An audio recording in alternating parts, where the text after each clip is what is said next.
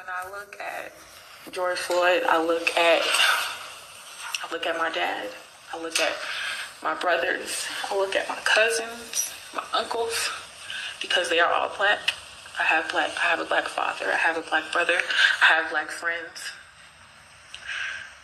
And I look at that and I look at how that could have been one of them. It's been nights I stayed up apologizing and apologizing to George Floyd for not doing more and not physically interacting and not saving his life. But it's like, it's not what I should have done. It's what he should have done. Jerry, that was one of those cases where we were not allowed to see the witness, but that answer looked like it really got to you. Oh, it certainly did, just because of the humanity of it. I mean, here was a teenager who had encountered on the street a stranger who was suffering. She didn't know him. All that she knew was his humanity, that she saw, that he was defenseless, he was subdued by the police, and he was suffering needlessly. And she had a human desire to try to intervene, to stop the suffering, to try to save his life. And to see the kind of guilt and remorse and frankly, responsibility she felt almost a year after the fact was just touching and moving. And it spoke to her humanity. And it was a rebuttal to the argument that she and the others were simply part of an unruly crowd. And there was nothing unruly about them. It was a very human crowd. As you know, I described them as a bouquet of humanity for the diversity in all of them.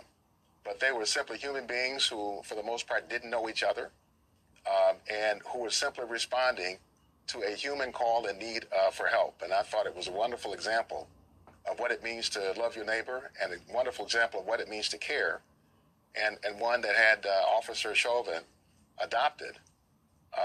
That evening, George Floyd would likely still be alive.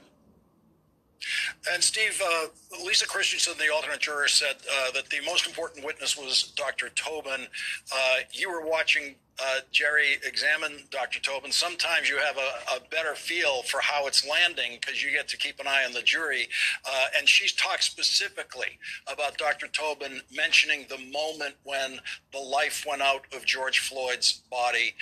And she said that was the single most important moment for her. It's such a powerful moment in court, and from a witness who, you know, has given his life to science and really came forward in this case to be able to help, just a desire to help and use science and medicine to do so.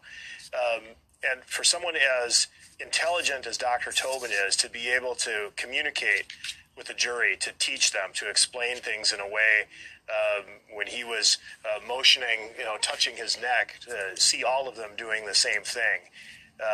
It was a powerful moment, and describing the precise moment that that life left George Floyd. It was powerful. It was heartbreaking. There was another moment that juror said stood out to her and really bothered her, and that was when one of the defense witnesses, Barry Broad, who claims to be an expert in police tactics, talked about George Floyd on the pavement resting comfortably. Let's take a look at that.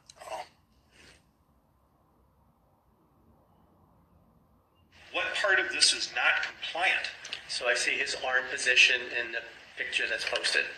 Right. That, you know, a compliant person would have both their hands in the small of their back and just be resting comfortably, versus like he's still moving around. Did you say resting comfortably? Or laying comfortably? Resting comfortably on the pavement. Yes. At this point in time, when he's attempting to breathe by shoving his shoulder into the pavement. I was describing what the signs of a perfectly compliant person would be. So attempting to breathe while restrained is being slightly non-compliant? No. No. Jerry, I want to go to you on this one because Steve won't brag about it, I'm sure, but it's one of those moments where you don't know that word is you don't know that phrase is coming. and it comes. And Jerry, you watched Steve jump on it, handle it, and it worked on the jury, according to this one juror interview, exactly the way it appeared to. No, absolutely. I thought it was the one exchange that was essentially the indictment, the symbolic indictment of his entire testimony in terms of his credibility, that it displayed that level of frankly, insensitivity. It was, Lawrence, that was outrageous. Go ahead, testimony. I mean, the starting off with the premise that this wasn't a use of force, it really was. It really was outrageous because understand that premise that this wasn't a use of force was, it's kind of a technical explanation, but it's that it's a restraint hold not likely to produce pain. And how can you look at that? How can you look at what was happening and make those words come out of your mouth that this wasn't likely to produce pain? And so just from the beginning, from his direct examination, it certainly, I thought, was outrageous testimony. And, the explanation of his testimony on cross certainly didn't get any better. Floyd, and to all of the clergy that are gathered here, first to the family of Andrew Brown Jr., give all of the family members a big hand.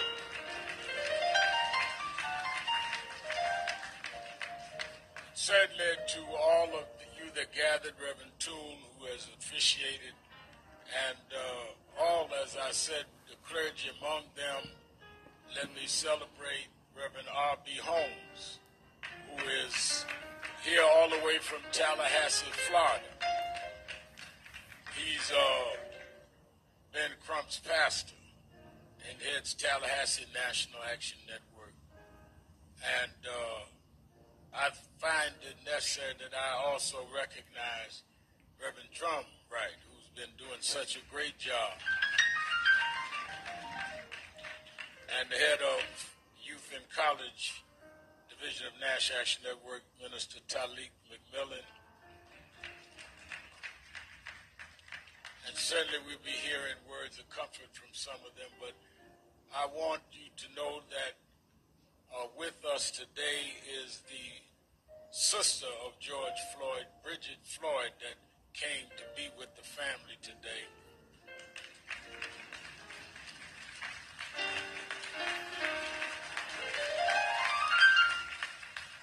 The brother of George Floyd, Terrence Floyd, has come to be with the family today. The mother of Eric Garner, Miss Gwen Carr, has come to be with the family today. They know the pain that this family will have to endure. And Attorney Crump has recognized some of the others, and we'll be hearing. Certainly, I must salute all of the attorneys that are going to fight this fight. I thought y'all said that he was an attorney. He got a little preacher in him. And I know Bakari Sellers got it in his genes. His daddy was a great civil rights leader, Cleveland Sellers. And then, of course, Ben Crump, the Attorney General of Black America.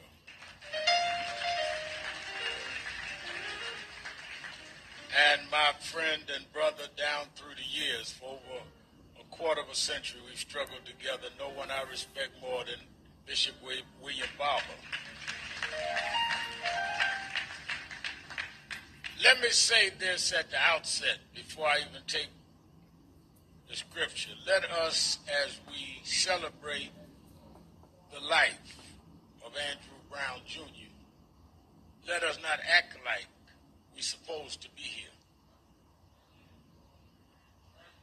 Too often, we come to funerals of people that are unjustly brought to death and act like this is a natural occurrence.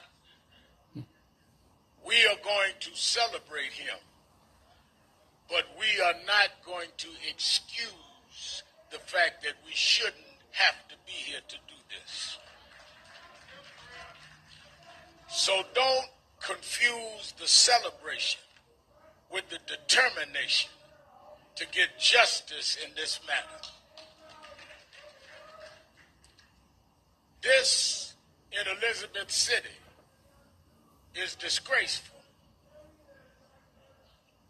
and shameful. And I heard one commentator, it's not good. People that work with me always talk about Reverend Bartley's with me, who heads New Jersey now, and they try not to let me listen to talk radio. And when I landed, we went on the side of the airport, and the guy got on radio talk about, I hope Al Sharpton don't come here and start nothing. Well, y'all do justice. Otherwise, I'll be back over and over and over again. The nerve of you, the audacity to take somebody's life, to rob children of their father, and you try to act like the issue is who came to help them rather than what you did to them. The issue is not why we came to town or how we came to town. The issue is why we came to town. So let me go to the book. Let me also thank the church for facilitating the family to have this funeral, and we're grateful to this church for that. In the book of St. Matthew, 16th chapter, started the first verse, it said, the Pharisees and the Sadducees came to Jesus and tested him by asking him to show them a sign from heaven. He replied, when evening comes, you say it will be fair weather, for the sky is red. And in the morning, today it will be stormy, for the sky is red and overcast. You know how to interpret the appearance of the sky, but you cannot interpret the signs of the times. A wicked and adulterous generation looks for a miraculous sign, but none will be given it except the sign of Jonah. I want to use for a thought in honor of Andrew Brown, the sign of the times.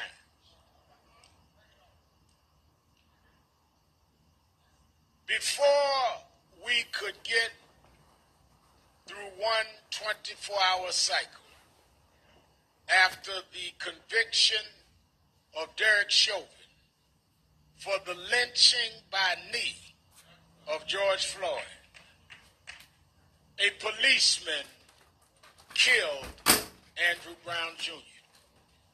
A day that we were getting ready to go to the wake of Daunte Wright. From Daunte Wright to Andrew Brown, to Breonna Taylor, to Ahmaud Arbery, to Rashid Brooks, to George Floyd, all of this happening during the pandemic, all within a year. And you want to talk about everything other than what the times demand we talk about. I watched the other night the president make his first address to the joint session of Congress. And then I watched the rebuttal by the senator from South Carolina. Seems something awkward to me, where a white president talked about white supremacy and a black senator said America's not racist. Seem a little strange to me. Now, everybody in America is not racist. But are you talking about whether the practice of America is racist or the people? Because the practice of America was built on racism. It was against the law for us to read and write. It was against the law for us to marry. It was against the law for us to name our children after us. We were brought here to serve and never get paid. That's how the country was built. I rode through Elizabeth City and saw a wall where they had an institution that was founded in 1847 right here in Elizabeth City. In 1847, by law, we were chattel slaves in Elizabeth City. What do you mean America is not racist? America was started off racism. It has been blacks and whites, like the black and white young folk that have been marching for Andrew, that made it go from racism to where it is today. This family don't hate nobody. This family is black and white. The question is, what you do on our side of town, you still don't do on the other side of town. Today, blacks are unemployed twice more than whites. Today, we get the worst education. Today, we get the worst health care. Today, we are the ones that can't get bank loans. Or today, we can't get business loans. We still have a racism in a systematic way in America. So as a preacher, Jesus tell me, don't talk about miracles up there. Talk about down here the signs of the time. We must deal with the inequality in the criminal justice system today. That's the sign of the times. There was a time we had to deal with the back of the bus. Rosa Parks, Dr. King, Dr. Abernathy, they dealt with those times. There was a time we had to deal with public accommodation. The Freedom Riders dealt with those times. There was a time we had to deal with the right to vote. Hosea Williams and John Lewis and them dealt with those times. But in these times, the challenge of these times is how we're going to deal with policing in America and restoring the right to vote.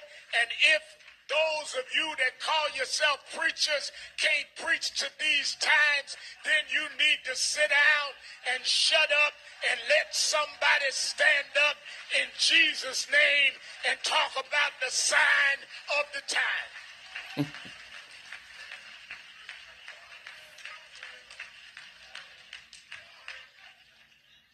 I hear these folk talking about I don't agree with those young folks that's been protesting 12 days.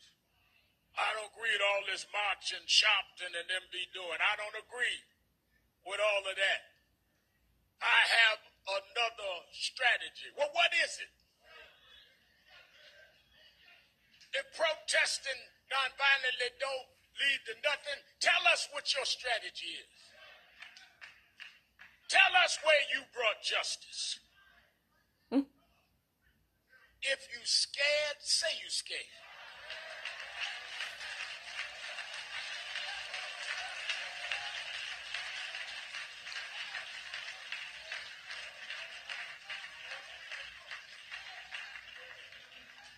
If you're scared, to sit down and shut up and let some of us that are not scared stand up and tell what the signs of the times is. This must stop. Enough is enough. How many funerals do we have to have before we tell the Congress and the Senate that you've got to do something these times? We have the George Floyd Justice in Policing Act. This must happen in these times. Just like the Civil Rights Act of 64 was on time, the Voting Rights Act of 65 was on time. The times call for a policing act. When you see 10 policemen, including a police chief, get on the stand and testify against a policeman in Minneapolis, Minnesota, do you know what time it is? Even the police are tired of making making excuses and covering up. It's time for the wrong police to pay the price like the wrong citizens.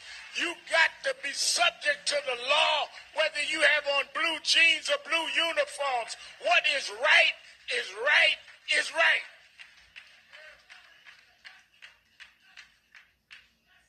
Now, Khalil and Gerard, I come from New York. They got a place in New York. Over the next few months, I'm going to have y'all come up to New York. I'll show y'all. There's a place they call Times Square. And they got all the theaters and all the movies and all that in Times Square. But they got some folk out that set up little tables. And they do little games to beat the tourists out their money. Call it 3-Card Monte. I'm a preacher, but I know some of the street stuff too. And 3-Card Monte is a shell game where they put a little rock or something under one of the cards, have 3 cards out there, and they play games with your eyes to guess which one of the cards the stone is under. And they be playing to get the shell game. And you be guessing this and no it's this, and you guess this, no it's this, and you guess this, no it's this. And being that I'm from New York, and I was looking at what they was dealing with the Brown case. Y'all around here arguing about the county and the city and the DA. They playing a shell game.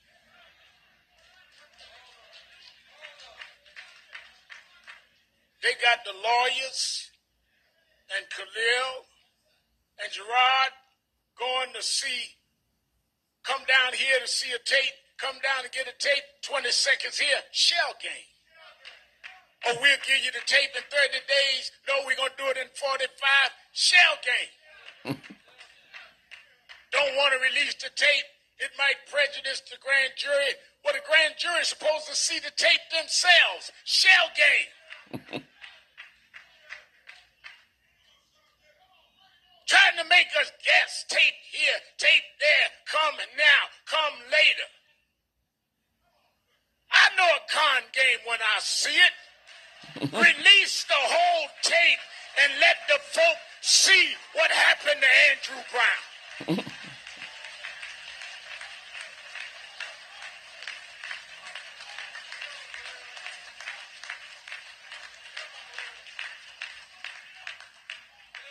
How is a tape going to prejudice a grand jury when a grand jury got to see the tape in order to decide whether or not they're going to prosecute? Don't talk to us like we stupid. If there's nothing on the tape, there won't be nothing on it in 45 days. And if there's something on it in 45 days, there's something on it today.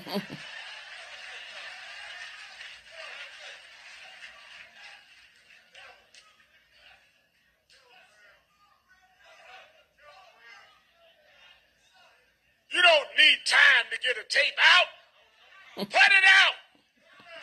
Let the world see what it is to see. If you got nothing to hide, then what are you hiding?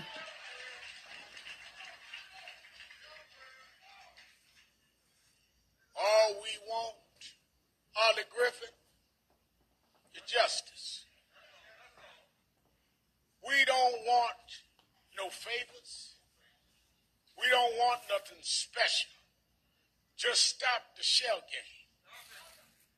I sat up and started hearing all these reports, and don't let them play that game on y'all. Well, they had a warrant. They had a warrant they would serve. Well, you don't have one warrant you serve. You serve warrants all the time. But you don't shoot people in the back of the head. Well, Andrew had a record. Well, Andrew didn't shoot nobody. So don't play the shell game. Tell me the policeman's record.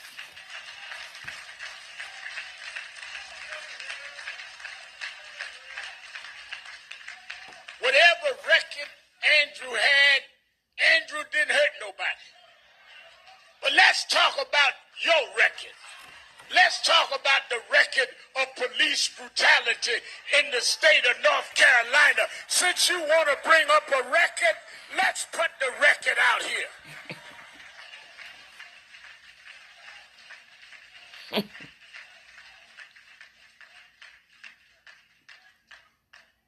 Stop. Big banks are lying to you. They don't want you to know that you can now get a PPP loan in as little as 60 seconds. And I'm going to teach you how you can do it in this quick. How is it legal to shoot a man in the back and talk about it was self-defense? How do you try and justify shooting a man that was not a threat to you because he was running away from you? Well, he backed into our car. But then why would you not then circle? Why would you do any number of things? But to execute somebody is to take a life, and to take it unjustifiably and illegally. And when you break the law, you got to be held accountable to the law.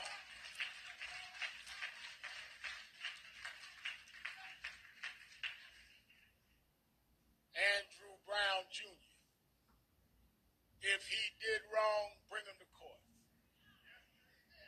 But you don't have the right to bring him to his funeral.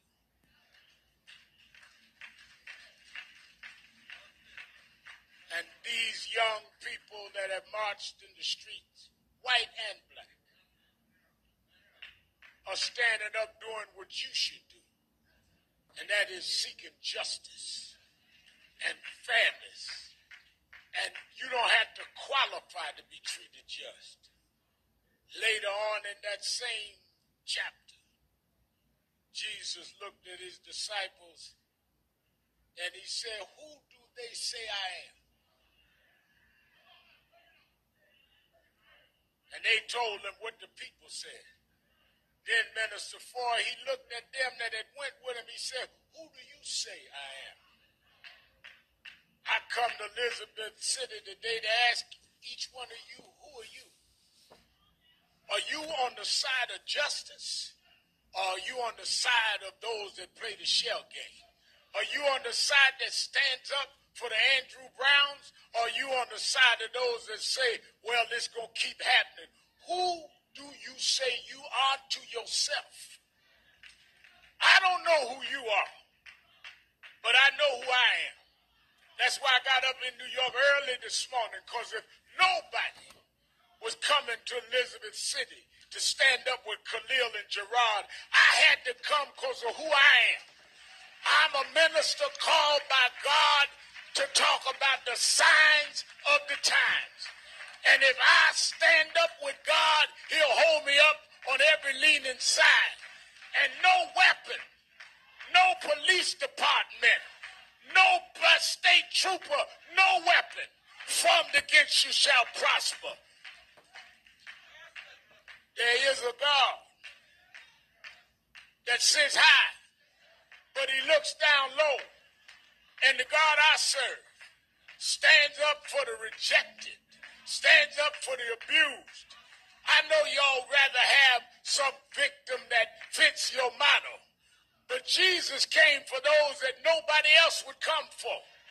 Jesus met the woman at the well that nobody wanted to be bothered with. Jesus met the man that was Bartimaeus, that was a begging blind man, that didn't have affordable health care, and he opened up his eyes. Jesus met the hungry with a few loaves of bread and 2 little fishes. Jesus met those that were outcasts and were rejected. I come in Jesus' name to stand up for a black man that might have had a record, but he had a right to live his life. And in Jesus' name, I'm going to stand up for Andrew Brown, for George Floyd, and for all that God gave life to.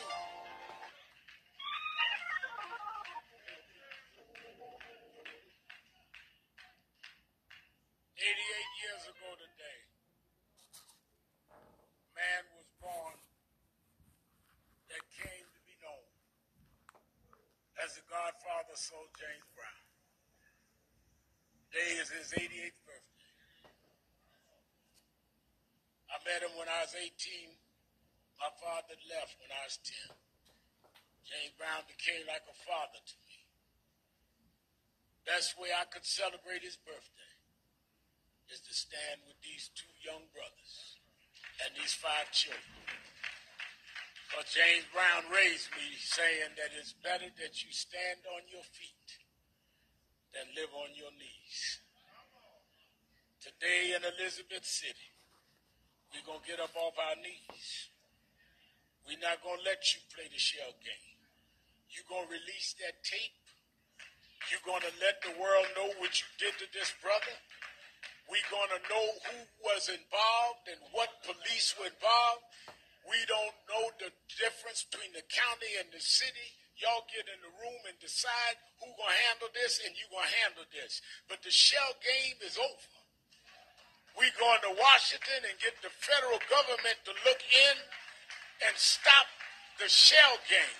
It's time for you to stop playing with the lives of our people. The Justice Department need to come in and stop the shell game. We're going to stand up. We're going to rise up. We're going to hold up. If God be for us, if God be for us, if God be for us, it's more than the whole world against us. Thank you, and God bless you. Their 401c3 status in the tax code, which means that their property is tax exempt. Now, the money that comes from property taxes, it is what directly underwrites things in the public good, like schools, public secondary schools, trash removal, snow removal, thinking about Texas a month ago, the electrical grid. So the basic infrastructure of cities comes from property taxes.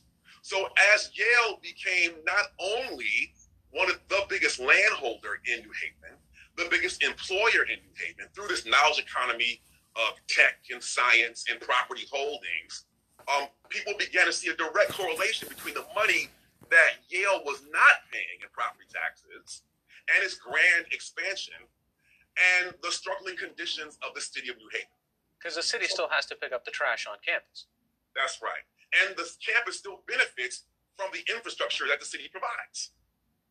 So when you look at this, look, colleges and universities are going to say, what about all of the benefits that we bring to the public commons, the public good? So, for example, you look at Princeton and you say they've got a bunch of patents, they've got amazing discoveries, they've got lots of things that the campus and the students and the faculty have helped discover in lots of different fields. So isn't that good? What's good for Princeton? Isn't that good for the township of Princeton? Well, for some, but not for others. And the great thing about this project is I was able to conduct over 100 interviews. And I focused on the stories of people who I say live in the shadows of the Ivy Tower. And so one example of those kinds of people are the residents of the historically Black Witherspoon Jackson neighborhood that surrounds the campus of Princeton. In 2015, they began to realize that their property taxes of the homeowners was going up. And they wondered why, what was going on? And so they began to do some investigation and realized that because they were sitting next to Princeton buildings that were producing millions in royalties, but remained tax exempt, their taxes were going up and they were reaping no benefits from these discoveries and innovations that were being created on this campus.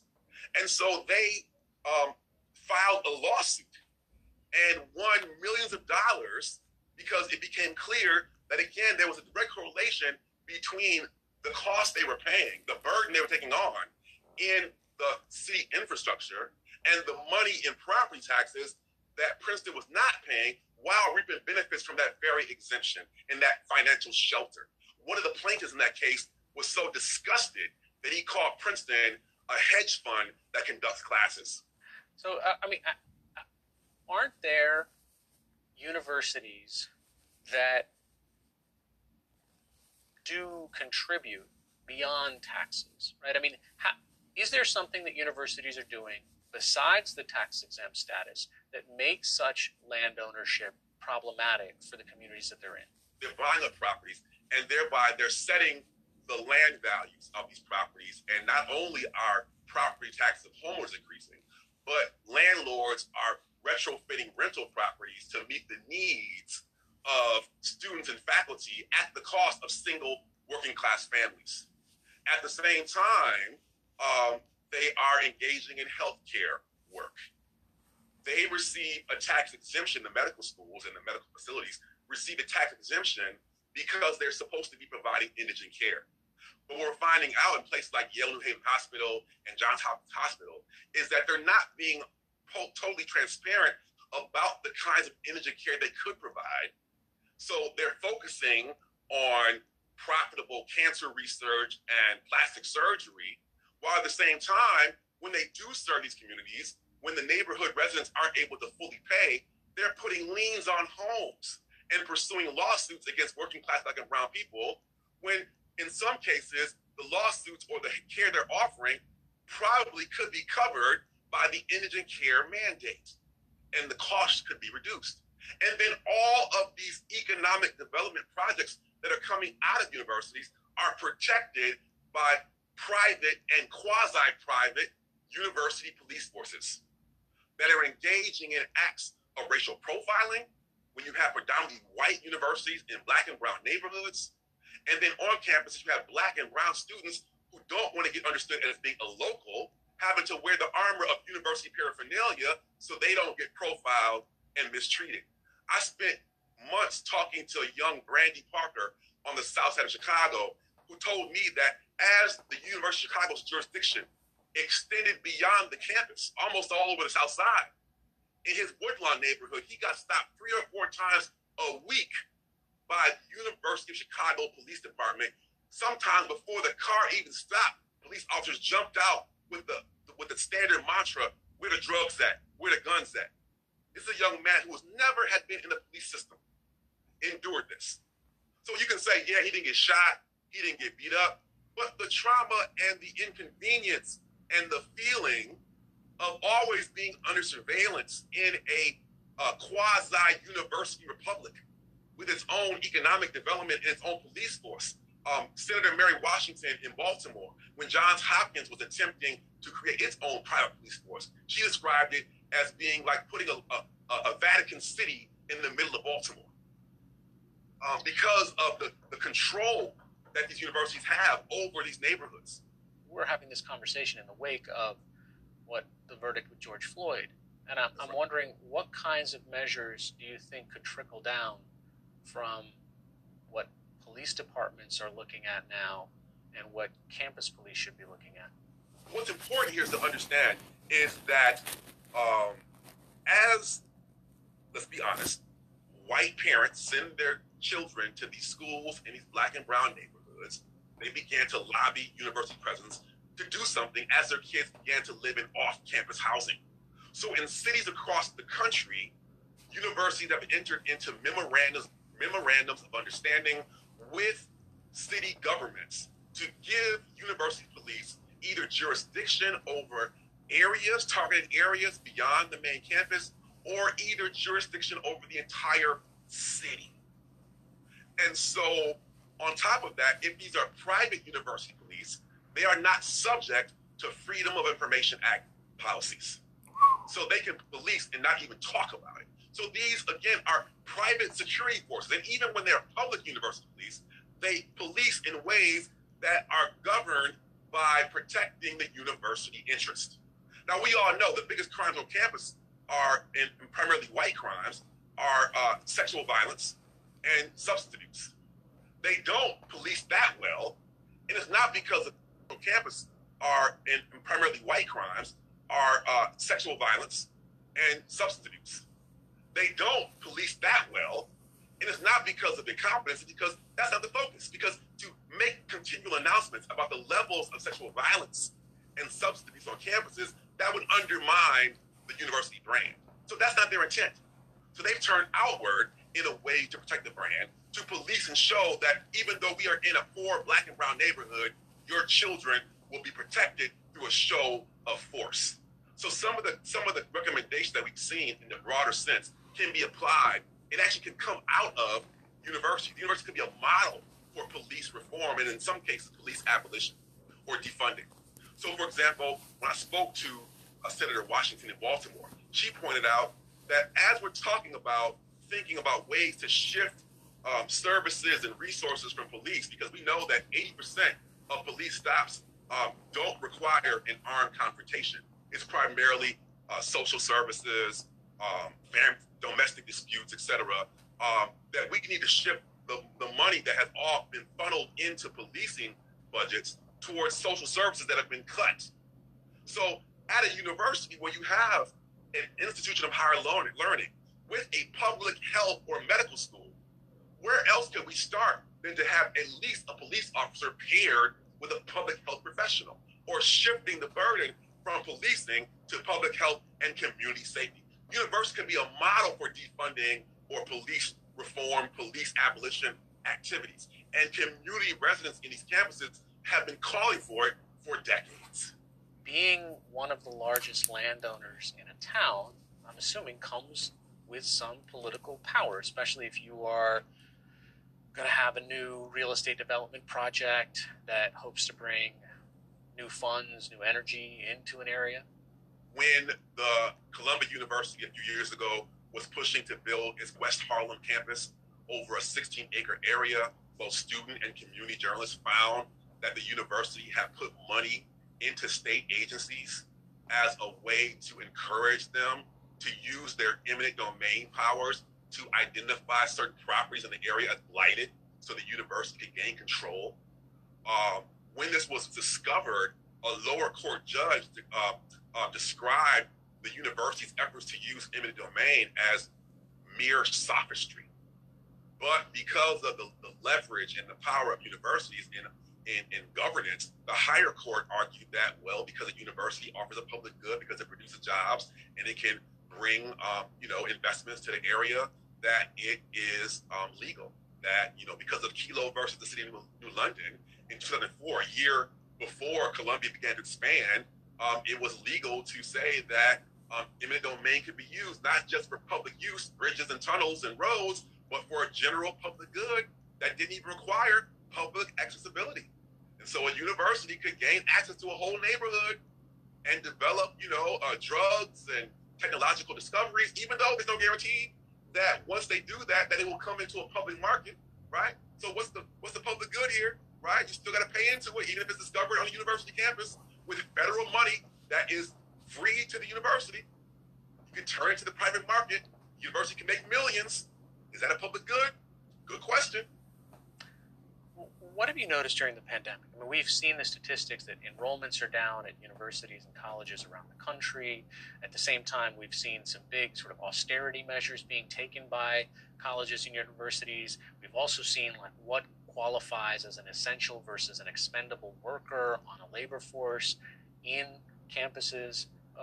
What are the things that strike you about what's been happening this past year? Yeah, so most people don't even acknowledge that because universities are, in many cases, the largest employer in our cities.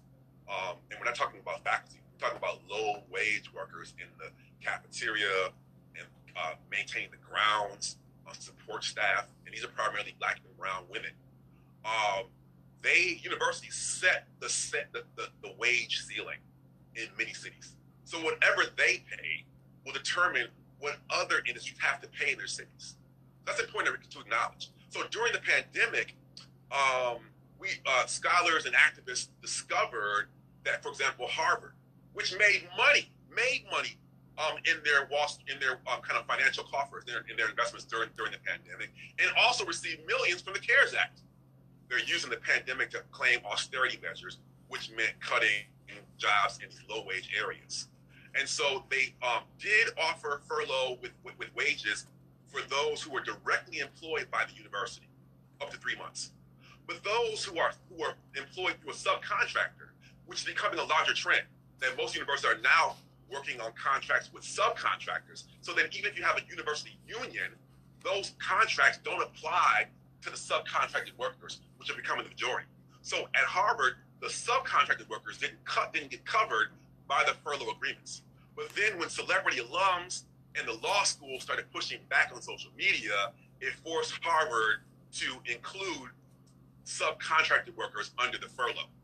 UChicago, they started to take their unused cafeteria food or excess food and package it into meals for families in need during the pandemic. And they began to offer small loans to struggling small businesses. All great. But especially with the food issue, I asked, why isn't this the standard operating procedure? If you can do it during the pandemic, why can't we create an infrastructure where these institutions can take the food they're going to throw away the next day and distribute it to communities of need? So you in the epilogue, you take us kind of in the opposite direction and show us that there are ways that we can reimagine a relationship between a university and the community it's in.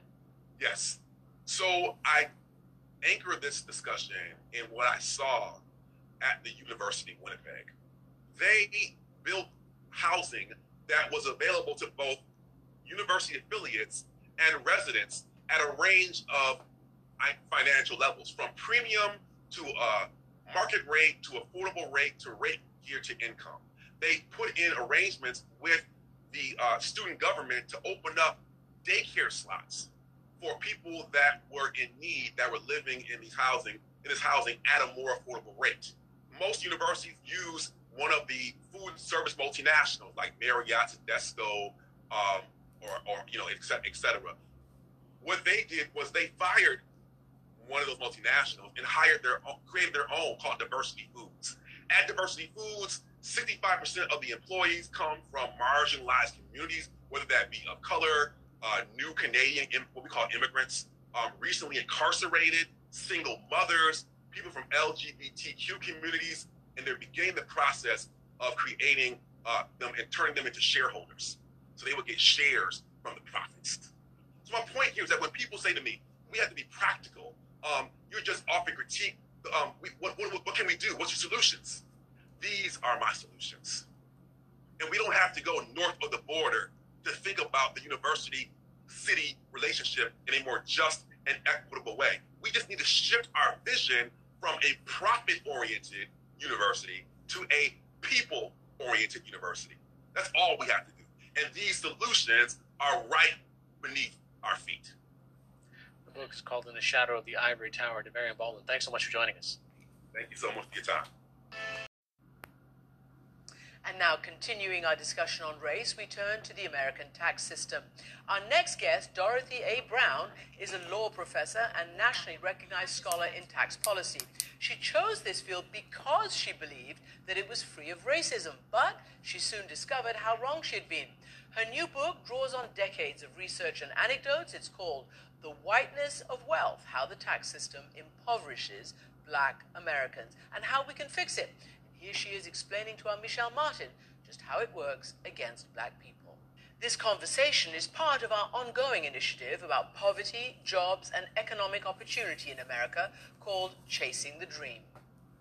Thanks, Christiane. Professor Brown, thank you so much for joining us. Thanks for having me.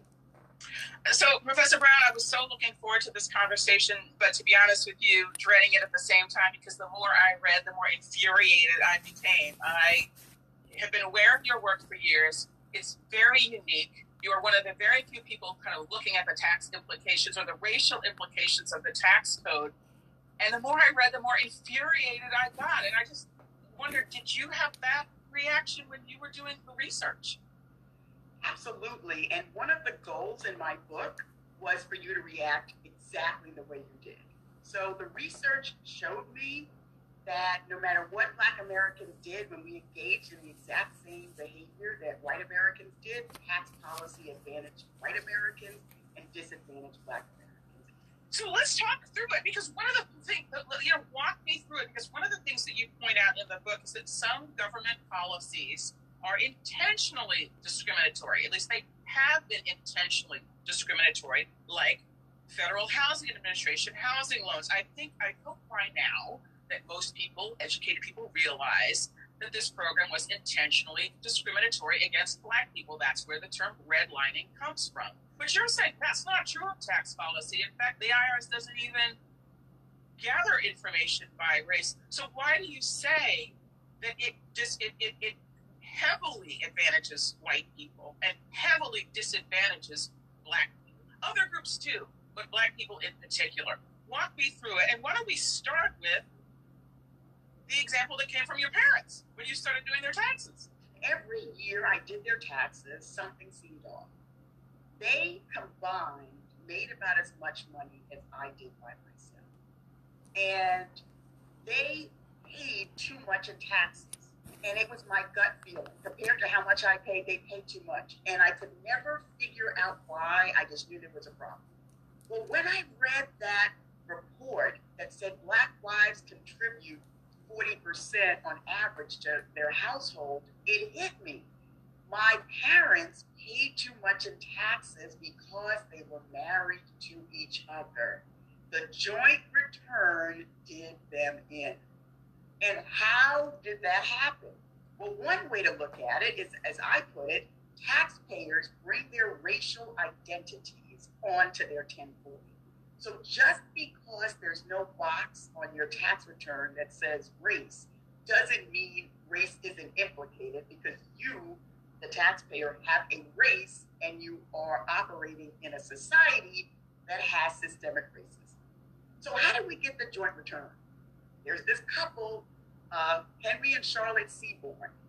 They were a rich white couple, stay-at-home spouse, and they were one of the few taxpayers that paid taxes. What? Before World War II, the only people who paid taxes were rich white Americans. Basically, that's who paid taxes. And at this point, they paid taxes and they didn't like it, and they used their wealth to hire an attorney and challenge the law that required every person to file individually. So what we know of as the joint return didn't really exist back then. But they wanted to split their income. If the sole wage earner could have half of it taxed to his wife, that unit would pay less in taxes. They couldn't do it under the law, but then they sued. It went all the way up to the Supreme Court, and they won.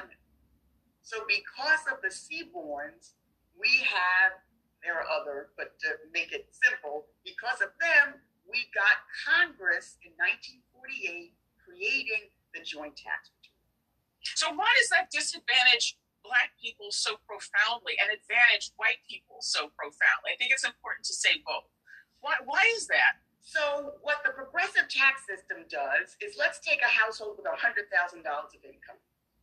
If the wage earner makes $100,000, his last dollar of taxes is going to be taxed much higher. His last dollar of income is going to be subject to taxes much higher than his first dollar. In fact, when you earn $100,000, your tax bill is higher than if you earned $50,000. So what the joint return does is, in effect, allow the $100,000 household to be taxed like it only has $50,000. That's just a rough approximation. But it gives you a tax cut when you get married, because the stay-at-home spouse has no taxable income. Well, married black couples need two incomes in order to get to $100,000. Because with African Americans, it's more likely that both parties will work, right? Exactly. And it's also more likely that both parties' incomes will be about equal. Exactly. And instead of being able to spread their income to a non-earning spouse, their income, in effect, is stacked on top of the other spouse, and they don't get a tax cut.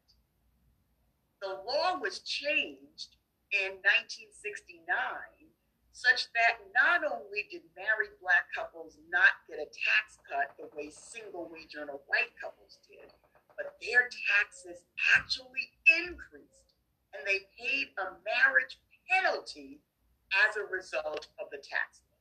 So the Seaborns still got a tax cut, but my parents, the Browns, wound up paying higher taxes.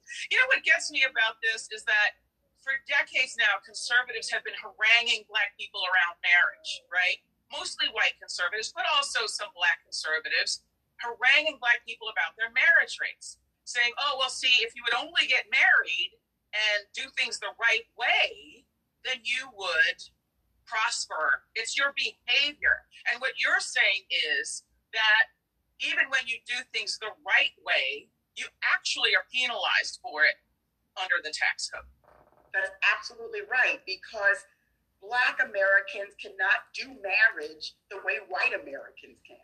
Like, we can't do home ownership the way white Americans can. Well, talk to me about home ownership. Tell me about that. Like, why is that another example where the tax code disadvantages some people and advantages others? Because I think, again, buy a house, be a citizen, get your pennies together, get your coins together, buy a house, be stable. So I want to talk about just the tax subsidies for home ownership. So there are two so everybody knows about the mortgage interest deduction, but I want to focus on two other provisions. One that occur when you sell your home. So if you're married and you sell your home for gain, up to $500,000 of that gain can be received tax-free. But when you sell your home for a loss, there is no tax break associated with the loss. So you say, that shouldn't matter because home ownership is the same whether you're black or white, and it is not. In fact, where is the most appreciation in homes? It is found in all white neighborhoods, or almost all white neighborhoods. Where do most black homeowners live? In racially diverse neighborhoods or all black neighborhoods? So black homeowners are, one, less likely to sell their home for a gain because the market doesn't value their homes the way the market values homes in all white communities. As bad as that is, it gets worse when we look at losses. Black homeowners are more likely than white homeowners to sell their homes for a loss that is non-deductible. So we get black homeowners more likely to have a loss, no tax break. White homeowners more likely to have a gain, and a large gain, tax-free income. And why is that, though? Because I think some people would hear that and go, oh, well, maybe it's because there's more crime in an African-American neighborhood, or maybe there are fewer amenities, that it isn't race, it's something else. What do you say to that? It's exactly race, and there's research that proves this. So first of all, white Americans prefer living in neighborhoods with very few black Americans. That's number one. And what I often hear is the pushback is, well, Dorothy, it's not that there are that many virulent racists, it's that white Americans are worried about their property values.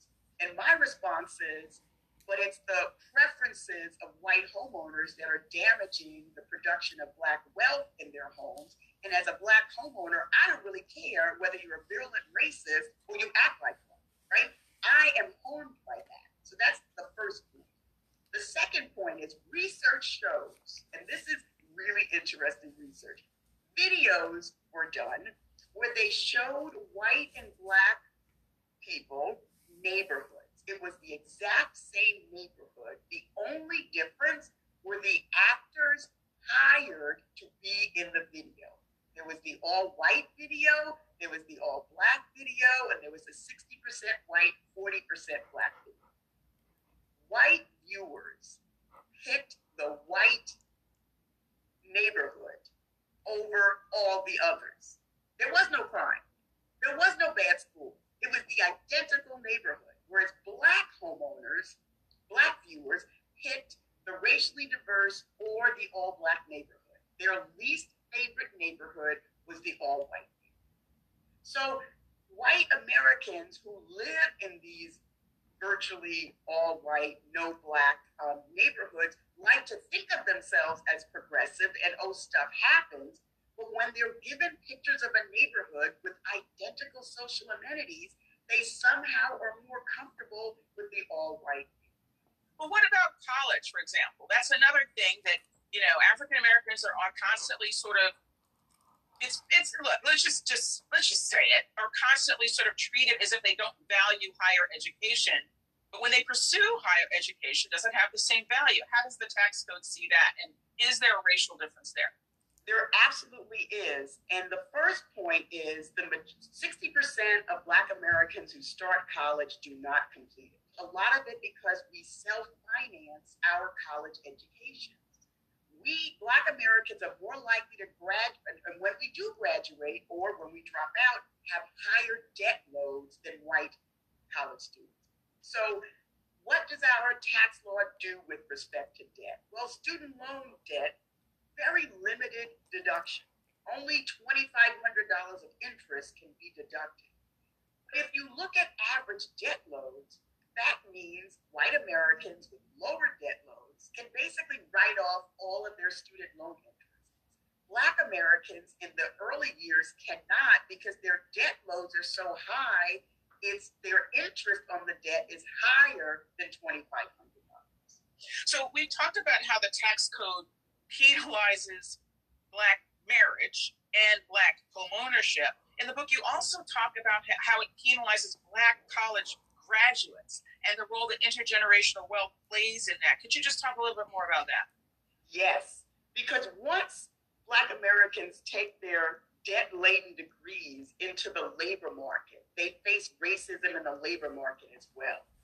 So even if a Black American is lucky enough to get a job with an employer that provides retirement accounts, they are less likely to benefit. They're less likely to participate in the retirement accounts. Why? Because they're sending money to their parents or their siblings, or they're seeing that somebody's light bill gets paid. So their money cannot stretch as far. So they can't participate in their retirement account the way their white peer can. And even if they do, they're more likely to be forced to take an early withdrawal, which comes with high tax consequences because there's some family emergency. So even when Black Americans take that degree and get a better paying job, they're disadvantaged because their parents suffered from Jim Crow and their siblings didn't have the same opportunities. You criticize both the political right and the political left for how they've addressed these issues. Now, the political right, you can see, well, Republicans who or conservatives who imply that Black people are lazy or that they don't value education. Okay, we've heard that. But why do you criticize the political left on this point as well? You say they aren't doing their part either. Why is that? Because the political left likes to talk about historical race discrimination. They like to talk about the FHA redlining. They like to talk about how other white people discriminated, but not them. I want to talk about how they are discriminating against Black people today when they live in all white neighborhoods, right? So the left, the political left, ignores the systemic racism they benefit from today and the behavior they engage in today. So that's my beef with the left. What would fairness look like? Because as you point out in the book, you can't put a box on your tax returns to say, okay, I've been overpaying all these years, so give me some of that back. That would likely be unconstitutional. So what would fairness look like going forward? So one of the things I advocate for is a wealth tax credit. Since I can't compensate Black Americans for the higher taxes because the Supreme Court won't let me, I can compensate or decide to use tax credits for anyone in a household with below median wealth. That's going to disproportionately benefit Black Americans because of the racial wealth gap. But it's also going to benefit white Americans. It's going to benefit Latinx Americans. It's going to benefit Asian Americans, Native Americans. It's going to benefit every household with below median wealth. And there does seem to be some momentum for talking about that. So that would be one step towards fairness. Of course, the other step, which is the big tax reform proposal that I make in the book, is let's get rid of these deductions and exclusions that benefit white Americans. Let's just tax income from labor the way we tax income from stock, like the Reagan Tax Reform Act of 1986 did. Let's only have a living allowance deduction. So depending on where you live would determine how much you needed to thrive. We're not talking minimum wage, because in a lot of areas, minimum wage will not help you survive, much less thrive. We get this living allowance level. If you make less than that, you get a refund. If you make more than that, then you pay tax at the progressive tax. Truly, honestly, reading this, I mean, I can't deny that you and I are similarly situated. I mean, let's just look at us. I mean, we're similarly situated. College educated, married, African-American person, married to a wage-owning African-American man. I had two married African-American parents who did their best, and it's overwhelming. I wanted Black Americans to understand they weren't doing anything wrong. That notwithstanding the message that maybe they were doing something wrong, they weren't. That the system is designed for white wealth, not Black wealth. So until we fix that, then we need to be defensive players in the system, but we need to give ourselves a break and say we're doing the best we can. We're managing to scratch out something in a system that's designed for us. I'm going to pat myself on the back. So for me, what was important is for Black Americans to have the tools to understand the system isn't designed for us and we didn't do anything wrong. Dorothy Brown, thank you so much for talking to us. Thank you for having me.